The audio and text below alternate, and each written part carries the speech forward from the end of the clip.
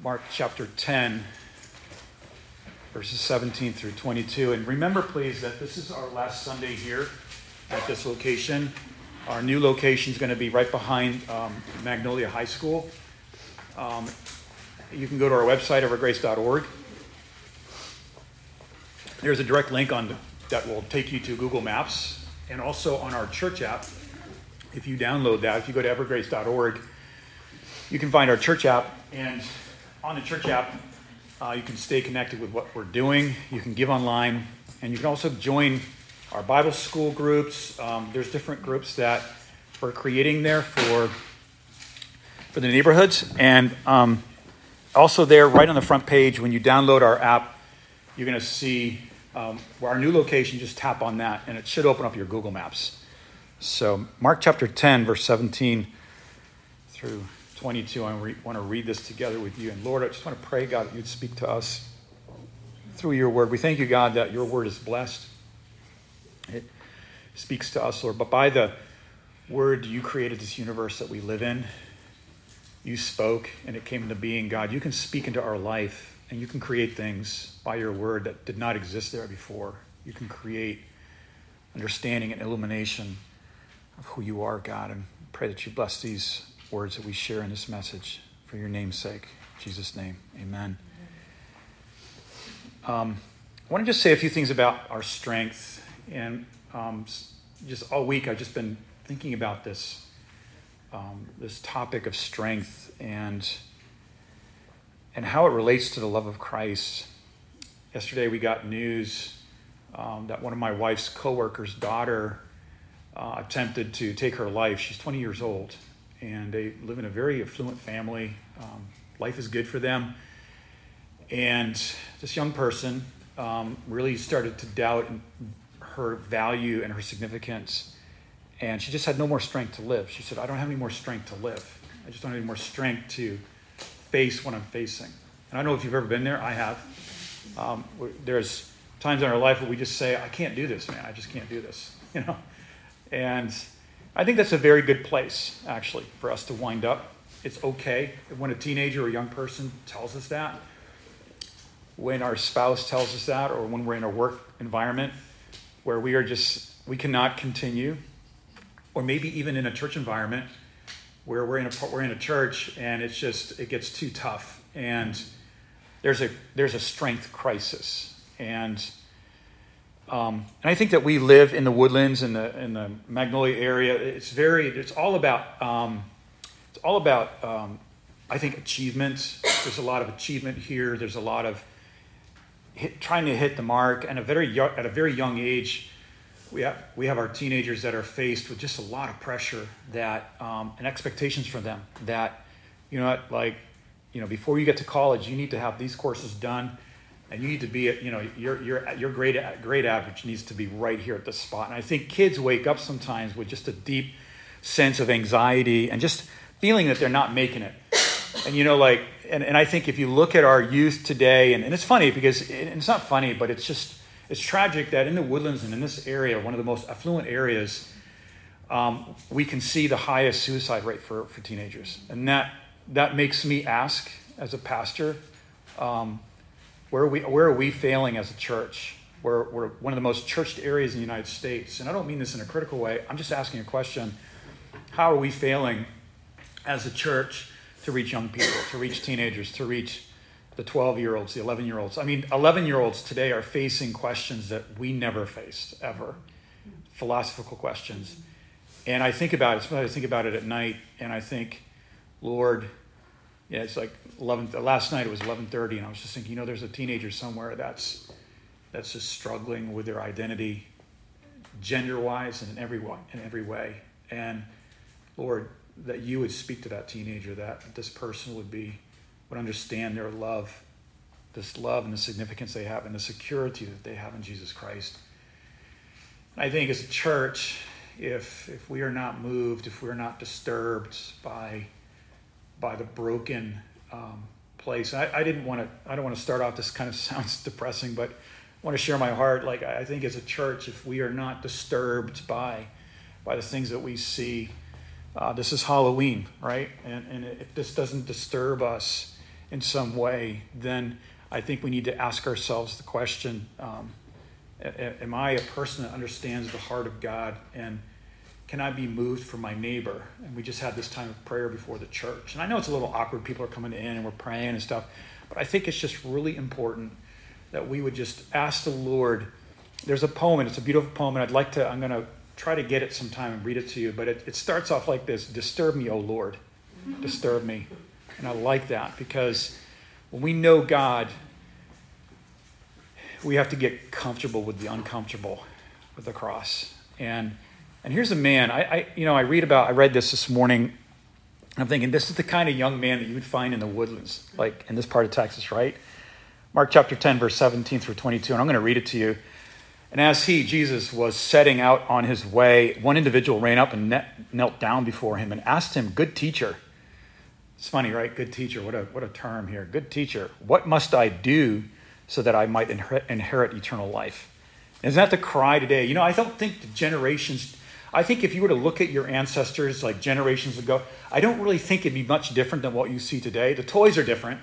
The trends are different. The clothing is different. The technology is different. But I think what doesn't really change is the questions that people are asking. When we were in Western China, that Muslim part of China, which people don't even really know much about, it's called, it's the Uyghur people. And they're a Turkic people group. They have a Turkic language. And when I was there, I never felt like I was so far away from my own country. And, you talk to people with a translator, and the questions are the same. Why? What must I do to access this place of eternal life? Or what must I do to have the perfect wife or the perfect husband? What must I do to have that six-figure income? Or what must I do to be respected? Or what must I do that my parents would love me? Or we could put anything in there.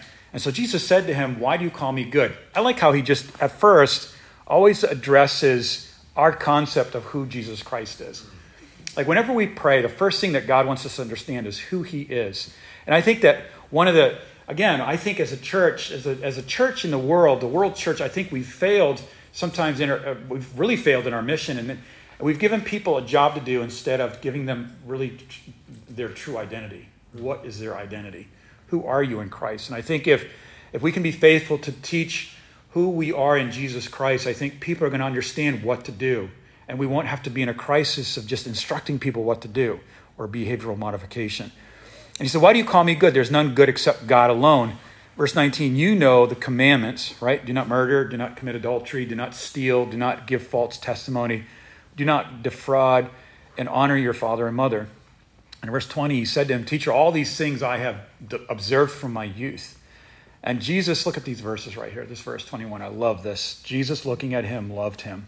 Mm-hmm. Jesus looking at him loved him. Man, I love that. I was thinking about that this morning. Jesus is looking at this troubled young man. Think of yourself when you've gone to God and said, like, "God, what must I do? Where am I failing? Where am I missing the boat here? Why am I not happy? Why don't I have answers to prayer? Why do I continue struggling with this sin or this temptation? Why can't I get this out of my mind? How come I can't get healed from a broken relationship that was just plaguing me today? Why can't I be delivered from the voice of my alcoholic father 20 years ago? How can I?" And you know what Jesus does here? He's looking at him and he loves him. This is huge. I want to talk about three things this morning: the weight of his love, the strength of Christ's love, and being perfected in Christ's love. The weight of his love, the strength of Christ's love, and perfected in Christ's love. And Jesus here looks at him and loves him and said, I love that, because 1 Corinthians 13:7 says, I was going over this with a Zoom call with a bunch of Ukrainian teenagers overseas. I said, every time that you talk to God, it's 1 Corinthians 13, verse 7, God is listening to you in an atmosphere of love. He's like, and I think that sometimes when we pray, when I was a young person, I looked at, I'd pray and I'd be so aware of all my shortcomings, all my failures. And I still do that as a pastor, all of everything that I'm not meeting up to, those standards that I don't think I'm hitting in my own mind. And 1 Corinthians 13:7, love bears all things. It believes all things. It hopes all things. When you speak to God, he's like, I am believing in my son for you. God has got our back. He is on our side. I like this quote, and I quote it often, but I believe it's Billy Graham that said this, that when we get to heaven, we're going to be amazed at how good God really is. And I think the only regret that we're going to have is that we didn't trust God for more.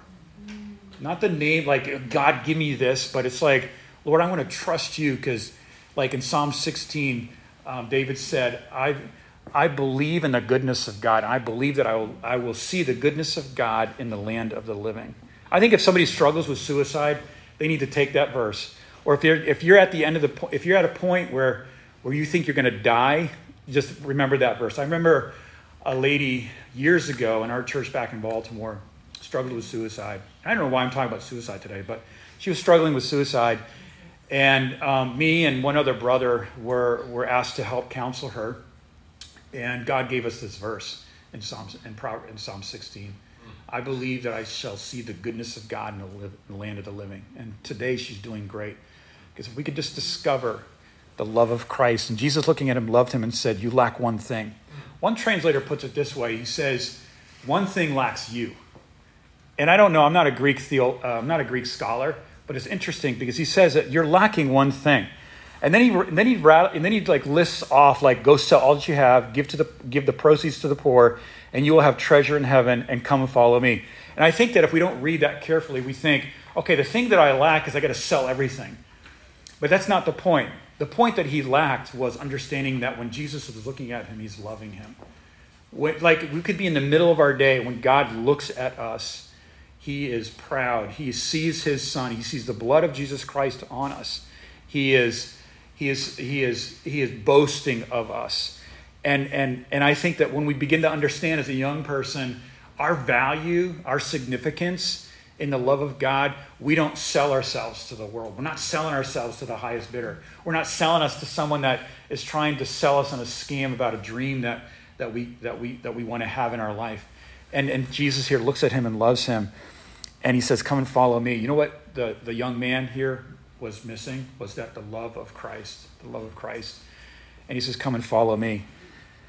In verse 22, it's sad. I wish the story ended differently, but he looked gloomy at the statement and went away sorrowful because he had many possessions.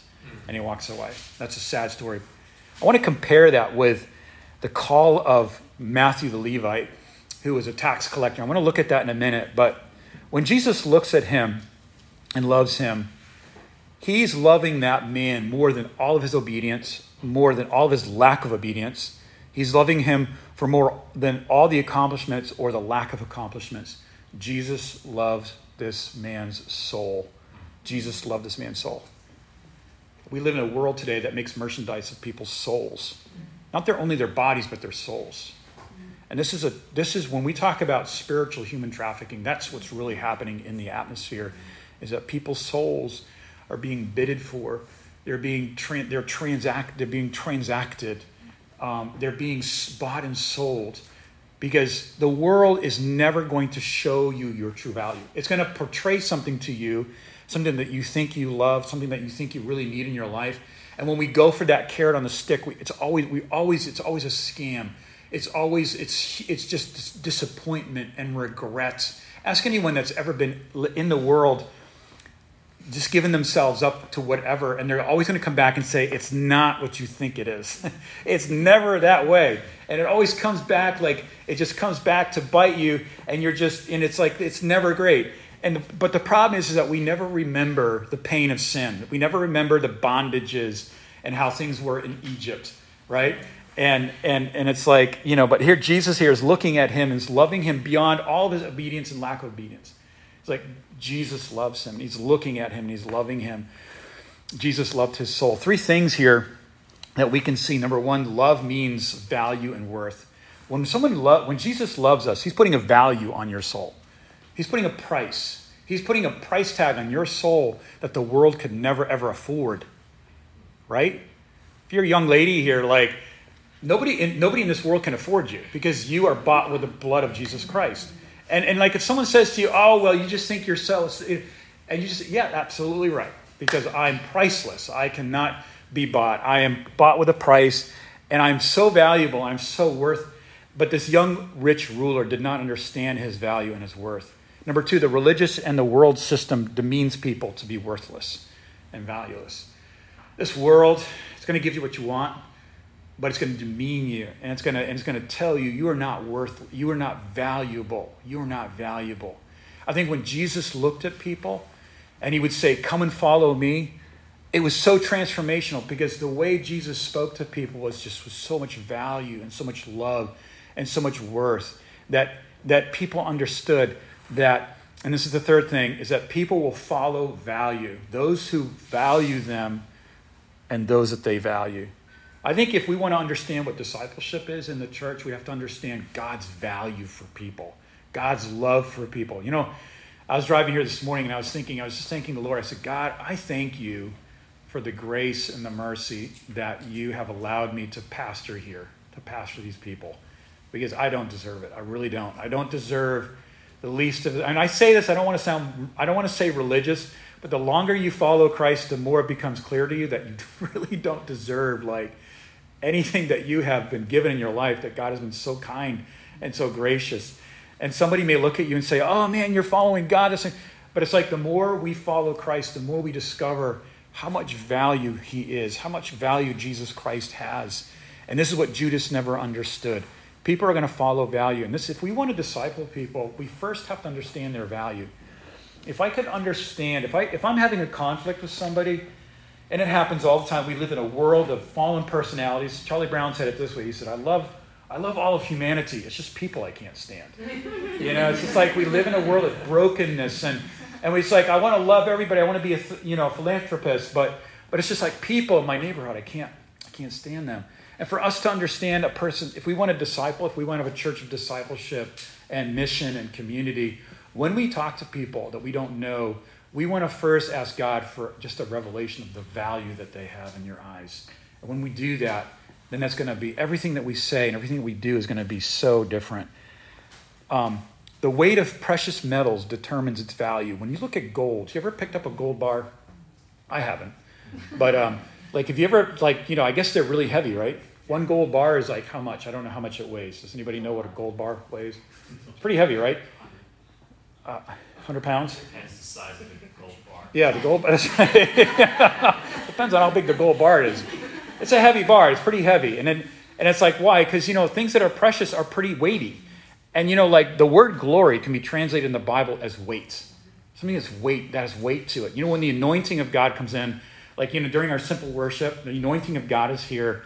And there's a weight to it. And it's not something mysterious and what is it? And because that's Gnostic and that's Eastern mysticism. And that has no place in the church. The anointing of Christ the anointing in the church of Christ is really the value that God has put on people when they gather together. And there's a sense of corporate value. I love coming to church because it's the only place in the universe that I can go that's going to reflect to me who I am in Jesus Christ. The weight of Jesus' love for this rich young ruler outweighed all the commandments he endeavored to obey and all that he ever accomplished. There's something that's weighty about his love. And you know what the weight of his love is? It's his blood. Jesus poured out every drop of blood. And it's funny, and I'm not superstitious, but try during the day, especially today, it's Halloween, think about the blood of Christ for more than 10 minutes. And I guarantee your phone's going to ring. We're going to remember stuff that you're supposed to do. You're going to be interrupted because this is the greatest currency in the universe, and it's the blood of Jesus Christ, and it was poured out for us. And this outweighs everything. And this is the weight of God's love for us. Number 2, the strength of Christ's love. The weight of his love is his blood. The strength of Christ's love. And I love this. Strength is what we discover in our soul when we realize our value and the immense treasure of the one who values us. Do you remember when the woman comes in and she anoints Jesus' feet, breaks an alabaster box over Jesus' head, pours the whole thing out? You remember that the alabaster box was something you could only break once. And it was a family heirloom. And it was something that could never be broken or recapped. I'll just pour a little bit on Jesus and okay, next time.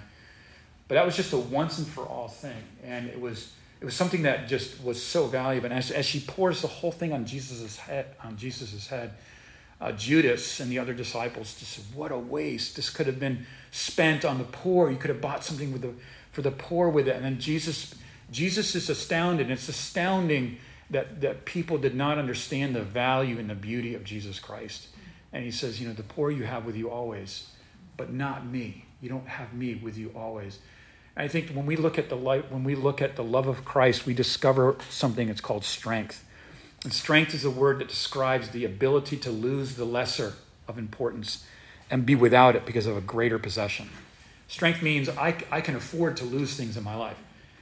You know something, loss is coming. I don't want to make us depressed here, but if you're not in a place of loss right now, or if you've not gone through loss in your life, it's on its way. And I don't want to scare you, but I want to tell you that when the loss comes, when you're losing something, when you feel like, the bubble of your control in your life breaks, loss is coming. And strength is a word that, it means that like when I'm losing, I have something that's greater in my life that I cannot lose. And that's my salvation. That's my joy in the Lord. That's the fruit of the Holy Spirit. That's his word. It's the body of Christ. It's something that I cannot lose. It's amazing. I want to look at it. I want to just contrast the rich young ruler's response by Luke chapter 5, verses 27 through 29. Luke 5, 27 through 29. Matthew, the tax collector, meets the love of Christ. He's there. Jesus comes and says to him, "Follow me." I love the power of the words of Christ. How can we get away from the Bible? How can we get away from the power of his words? I think that if we can just sometimes get alone, close the door, get on your knees and open your Bible and just read it aloud, just to yourself, to the angels, to the atmosphere. Because the power of the word of God is just so amazing. Jesus says, "Follow me." And guess what happens? Matthew leaves it all and follows. What's the difference? Because I think that Matthew discerns Christ. He discerns who Jesus Christ is. I remember we went through a church split years ago at another place. And I remember just people's attitude about the church and this and that. And things were wrong. And I just remember thinking, talking with my wife, there's this opportunity for us to move on. And the Lord spoke to me and he said, "You know something? The church is valuable. The church is purchased by his blood. This is a valuable thing. Don't forsake it. It's something that in the midst of the body of Christ, there is brokenness. There's broken people. There's sinners. But there's a big, amazing, loving Christ that when we look to him, it gives us this strength and this ability to look at people not after their flesh." And here Matthew is meeting a man that is not looking at him after his flesh. And he says, "You know something? All of this means nothing." Paul said the same thing. Just a short conversation with Jesus on the road to Damascus. I leave it all. I think when you meet Christ, and sometimes it's a progressive thing in your life, sometimes it's an immediate thing. There are things, you look at the things that you used to fight for, the beggarly elements, I think the King James uses, the beggarly elements in this world, you look at it, it's like, oh, it's a beggarly element. It's just so poor compared to Christ. Matthew leaves it all and follows. And guess what he does? He has a big reception at his house and he invites all of his tax collector friends. It's really cool if you read that. And all these tax collector friends come and they have this party for Jesus. And the Pharisees, like they always are, on the outside. The Pharisees are always on the outside. The Pharisees are the guys who try to, through all of their life and through their efforts and commandments and everything, try to be on the inside, the inner circle of what God is doing, but they're always on the outside. No matter how hard they try, they're always on the outside because they don't understand who Christ is. So the opposite of strength is fear. And this brings us to the third thing I want to mention this morning. 1 John chapter 4, verses 17 through 19. We look at a lot of scriptures in this church. I love the Bible. 1 John chapter 4, verses 17 through 19. It says this. And I love the Apostle John. He was the last of the living apostles, and he was dealing with something that's very prevalent today, and that's what is called Gnosticism. A very interesting study if you ever want to look at it sometime. But he says this: "By this love is perfected with us, so that we may have confidence in the day of judgment, because just as that one is, also so are we in this world. There is no fear in love, but perfect love drives out fear, because fear includes punishment." Don't let verses that you and I know ever shut you off from what God wants to show you fresh about that verse. That the Bible is the only book that the more we dig into it, the more we discover its value and its riches. There's no fear in love. But perfect love drives out fear because fear includes punishment. And the one who is afraid has not been perfected in love. We love because he first loved us. Every time you read in the Bible the command, love God, always just remember, loving God means I'm just responding to his first love towards me. Loving God means I'm just responding to God's love towards me because I have no love in me for God. That's why I needed to be born again. That's why I need to be saved. First love means it's love that Christ loved us. I want to read something to you, and I think it's just one of the most beautiful points about sanctification and holiness by a writer in the late 1800s. His name is Girdlestone, and he wrote this in his book of Old Testament synonyms. He wrote this, and I'll explain it in a second if it goes over your head. The terms of sanctification and holiness are now used so frequently to represent moral and spiritual qualities that they can hardly convey the idea of position or relationship as existing between God and the person or the thing that's consecrated to him. Yet this appears to be the real meaning of the word. What it means here is that holiness and perfection are not words that are moral in meaning first, but rather refer to our position in Christ, our connection with God. For the New Testament believer, our position and connection is with Christ's love. We are in Christ. In the epistle of Ephesians, one of the greatest epistles of the New Testament, we read 80 plus times that we are in Christ. We are in Christ. We're not in our problems. We're not in sin. Somebody may say, well, they're living in sin. Well, if they're born again, Christ is in them, and it's going to be only a moment of time before they're dragged out of that or God takes them home because we're in Christ. Grace is not something that just tolerates crazy living. Grace is the most responsible, most proactive aspect of God's nature, that when we believe and trust in the grace of God, grace is going to chase us down in Proverbs chapter 20, in Psalm 23. It's going to follow us. It's going to search us out. It's going to find us, and it's going to grab us because grace is responsible. And this is why we can be perfected in the love of Christ, because Christ, holiness. And so for the Hebrew mindset, when the word perfect was used, it was always referring not to moral perfection first. It was referring to a holistic sense of health. Okay? So and we can see this illustrated in the New Testament. In Luke chapter 6, verse 36. Are you following me? Am I going too quick? No, you're good. All right. Luke chapter 6, verse 36. Be perfect as my heavenly Father is perfect. Right? Remember that verse. Sometimes in the New Testament, things are repeated, but it's interesting to see the context and how things are used in that same observation and documentation of the situation. Luke chapter 6, verse 36, Jesus says, be perfect as my heavenly Father is perfect. But then in Matthew chapter 5, verse 48, same situation. But guess what it says? Be merciful as my heavenly Father is merciful. So what is that telling us? Perfection in God's eyes means that I am a whole person, that I've been healed, that there's something, that I'm a healthy thinker, that I can show mercy and not give people what they deserve, because there's something in my life that's stronger than my sense of justice and my sense of vindication and my sense of that I've got to fight this. I've got to fight for my rights. Jesus lived on another level. And when we understand the strength of Christ's love, we're perfected in it. And this is what perfection means for the believer, okay? And I'm going to finish up with this, is that holiness and perfection is something that relates to our union with Christ.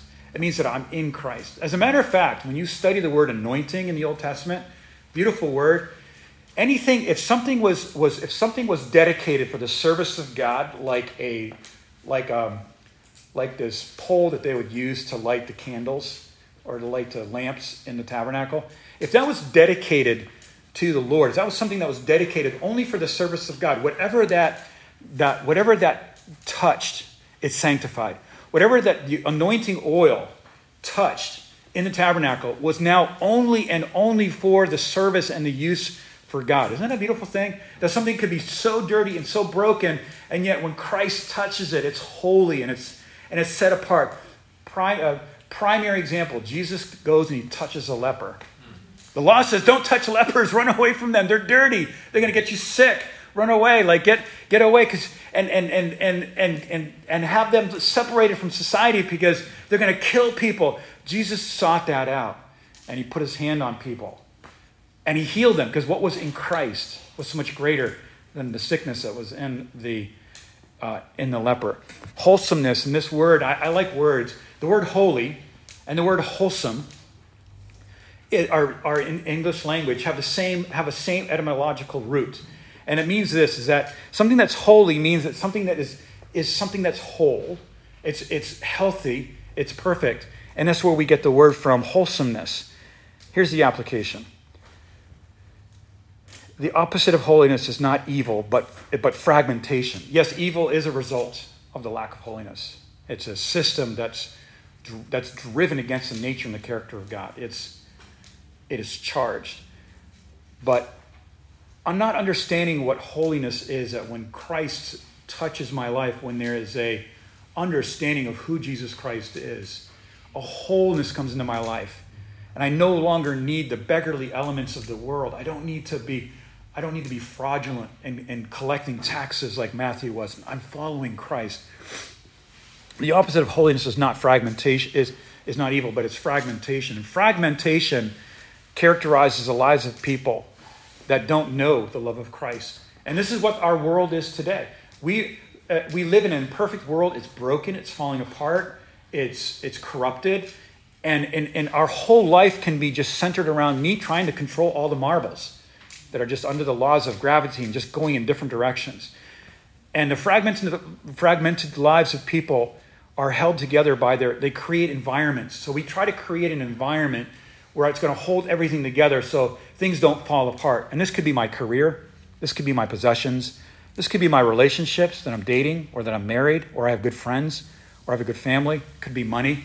These are the things that we use to try to hold all the marbles together without the love of Christ. But when we understand the love of Christ, when we are like Levi, who meets Jesus, and he says, "Come and follow me," that all that falls away, and it's no longer me trying to control my world, because I'm strengthened, I'm perfected, I'm healed, and I'm entering into an understanding of holiness that I'm not pursuing holiness like you got to chase it down, like you got to be holy. Yes, it does say that, but when it says that, understanding holiness is understanding the love of Christ. And when we begin to understand the love of Christ and his love towards us, it changes the way we love. It changes the way we value things. And the things that are valuable to the world just no longer look valuable. And it's okay if I start to lose. It's okay if marbles start to drift, because God is in control, because he loves me. He loves me. And when God punctures our manufactured bubble of control, allowing trials and trouble, remember this, that the love of Christ pulls it all together. And when Jesus calls us into loss, focus on the weight of his love. Focus on that gaze of Christ, Think about who he is and understand the value that he puts on your soul. By the way, be around people that value you as Christ values you. Don't be around toxic people. Don't be around people that are going to just tear you down because you're looking for a sense of significance. Look at Christ. Draw near to him. And as we draw near to him, he draws near to us. And how many understand what I'm talking about? As we begin to understand who Jesus Christ is, we begin to value ourselves in a different way, and the cheap meat of the world no longer is attractive. It's gross. And I want to chase after Christ, and I want to chase after his treasure and his communion, because communion with Christ is truly the greatest treasure that we can have in our life. Amen. Let's just close in prayer. God, we come to you, and we're just so thankful that Christ came to us, that someone came to us, shared the gospel with us. Someone came and said to us, "You're more valuable than that." God, we thank you, Lord, that while we were yet sinners, while we were yet enemies, while we were yet without strength, in Romans 5, Christ died for the ungodly. Thank you, Lord. And that love is shed abroad in our hearts through the Holy Spirit in Romans 5:8. Thank you, Jesus. And I just pray today, Lord, that if there's someone here that may be struggling with their value or their significance or the security that they have in Christ, maybe they're struggling with their strength, well, that we can look away from it all and just see Christ and him lifted up. If you're here today, and I don't know, I mean, this is Texas, everybody seems to be a Christian, but maybe you're here today and maybe you don't know Christ as your Savior. Maybe you don't know who he is. Maybe you believed in him, you went to church, but you don't know him as your personal Savior. Just believe on him today. Just say yes to Christ. Say yes to God. And just buckle up, because it's going to be an amazing ride. It's going to be an incredible, incredible life of faith adventure. Thank you, God. We pray that you bless each family that's here. We ask you, Lord, that you would remind us of these words during the week as we get up tomorrow and face the things that are on our lists and our responsibilities. In Jesus' precious name we pray these things. Amen and amen.